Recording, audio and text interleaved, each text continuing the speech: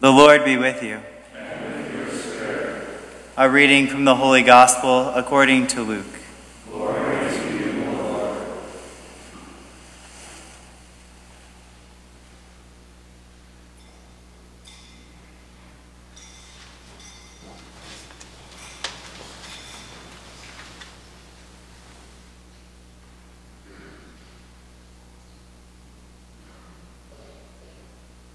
At daybreak, on the first day of the week, the women who had come from Galilee with Jesus took the spices they had prepared and went to the tomb.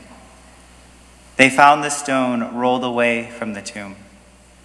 But when they entered, they did not find the body of the Lord Jesus. While they were puzzling over this, behold, two men in dazzling garments appeared to them.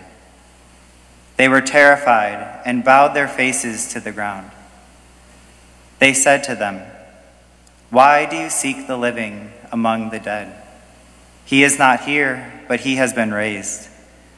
Remember what he said to you while he was still in Galilee, that the Son of Man must be handed over to sinners and be crucified and rise on the third day." And they remembered his words. Then they returned from the tomb and announced all these things to the 11 and to all the others. The women were Mary Magdalene, Joanna, and Mary, the mother of James.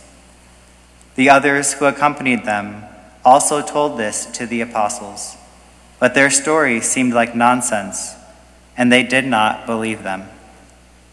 But Peter got up and ran to the tomb, bent down, and saw the burial cloths alone. Then he went home, amazed at what had happened. The Gospel of the Lord. Praise to you, Lord Jesus Christ.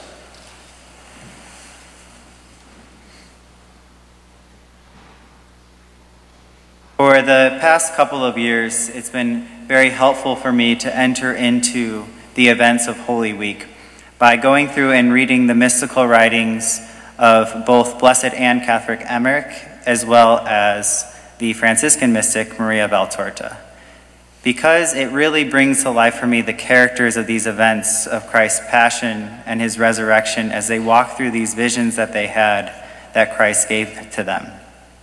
And their account of this scene of the women that come to this empty tomb really struck me in a special way, in the way that they describe the emotions, these intense and complex emotions that are happening that aren't fully conveyed all the time throughout the Gospels, that give me a more vivid picture of what's happening. And instead of women just coming and being surprised in this sense of rejoicing or slight confusion, they describe how the women approach the tomb. After being up for many nights, they are in extreme grief at this point, that their Lord, who they loved, was brutally murdered and killed, and now they just want to anoint his body, and yet they're very tired.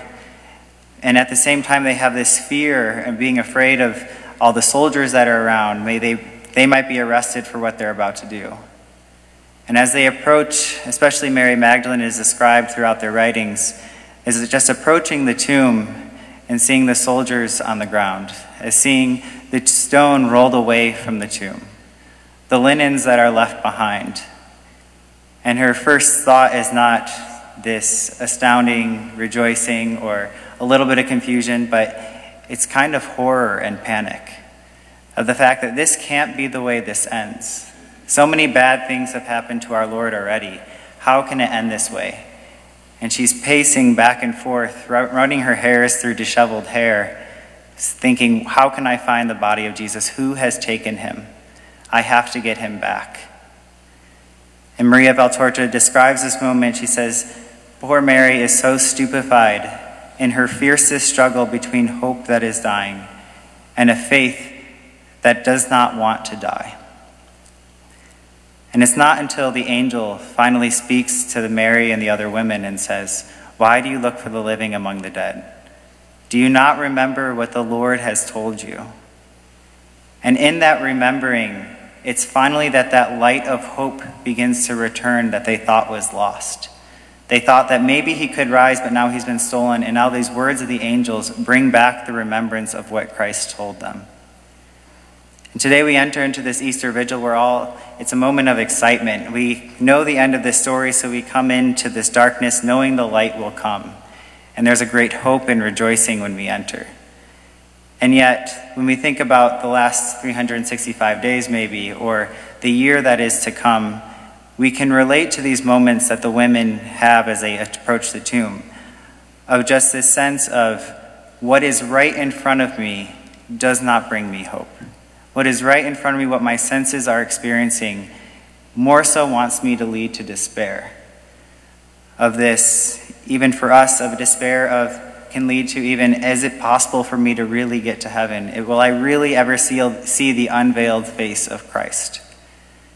And yet we're still just like Mary, trying to hold on to that little bit of faith that we don't want to die. And it's in these moments that I think the Lord calls us so often and says, why do you look for the living among the dead? Do you not remember what I've told you? Do you not remember what I've done for you? You have every reason to hope in me. Every reason. And the Christ Passion, his resurrection, is something that is remembered by us. It is represented at every Eucharist that we celebrate, and today in a very special way. And yet, so often, how is it that we forget the core message of that we actually rise with Christ at the end, and that he invites us to actually share in his divine life? As Paul writes in his epistle, if we have grown into union with him through a death like his, we shall also be united with him in his resurrection. And we've already been immersed in the waters of baptism. We've already been buried in that water and risen with Christ, and that's only just the very beginning when we're baptized in that moment. But that we're invited for the rest of our lives to continue and to grow in a deeper and deeper union into that likeness of Christ for the rest of our lives. And from that moment, everything that we experience that's in front of us, we see through a different lens. Everything is in relation to eternity and that life with Christ. And so we can look at this scene that we have in this gospel of that stone rolled away, the soldiers on the ground, the linens that are left behind. And they are really the first evidence of our right to hope in being united with Christ in his resurrection. That is actually something that we can accomplish through him. And in remembering this, it reminds us that this is what our soul longs for so deeply, to seek for every single day, to the fulfillment of this hope. And it reminds us of the longing to take away that fear, that any fear and darkness that we experience in this world, that it will be dispelled by Christ's light.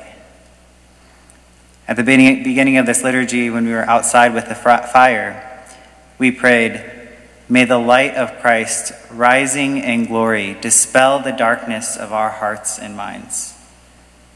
And we respond, amen to that. In extension, Jesus, may your light completely consume me. May your light completely possess my very being, so that everything in my life may be a radiance of yours. This night is the night that Christ dispels the darkness of our hearts. When our hope, despite of any sin or shame we have in our life, is restored and renewed. A hope that reminds us why we do what we do every single day. Why we come and we pray. Why we serve one another. Why we endure persecutions with joy. Why we try and love in the littlest ways by everything that we do. So that we can choose to continue to die with him and so to rise with him. As we continue in this liturgy, we will once again, with our lighted candles, hold that light of Christ, that representation of the light of Christ, and renew our baptismal promises. And we give thanks to our Lord, who is truly our light. He gives us that reason to hope every single day. And we pray that we may grow in that deeper union with him, so that as we continue day after day to die with him, that we will soon rise with him in glory.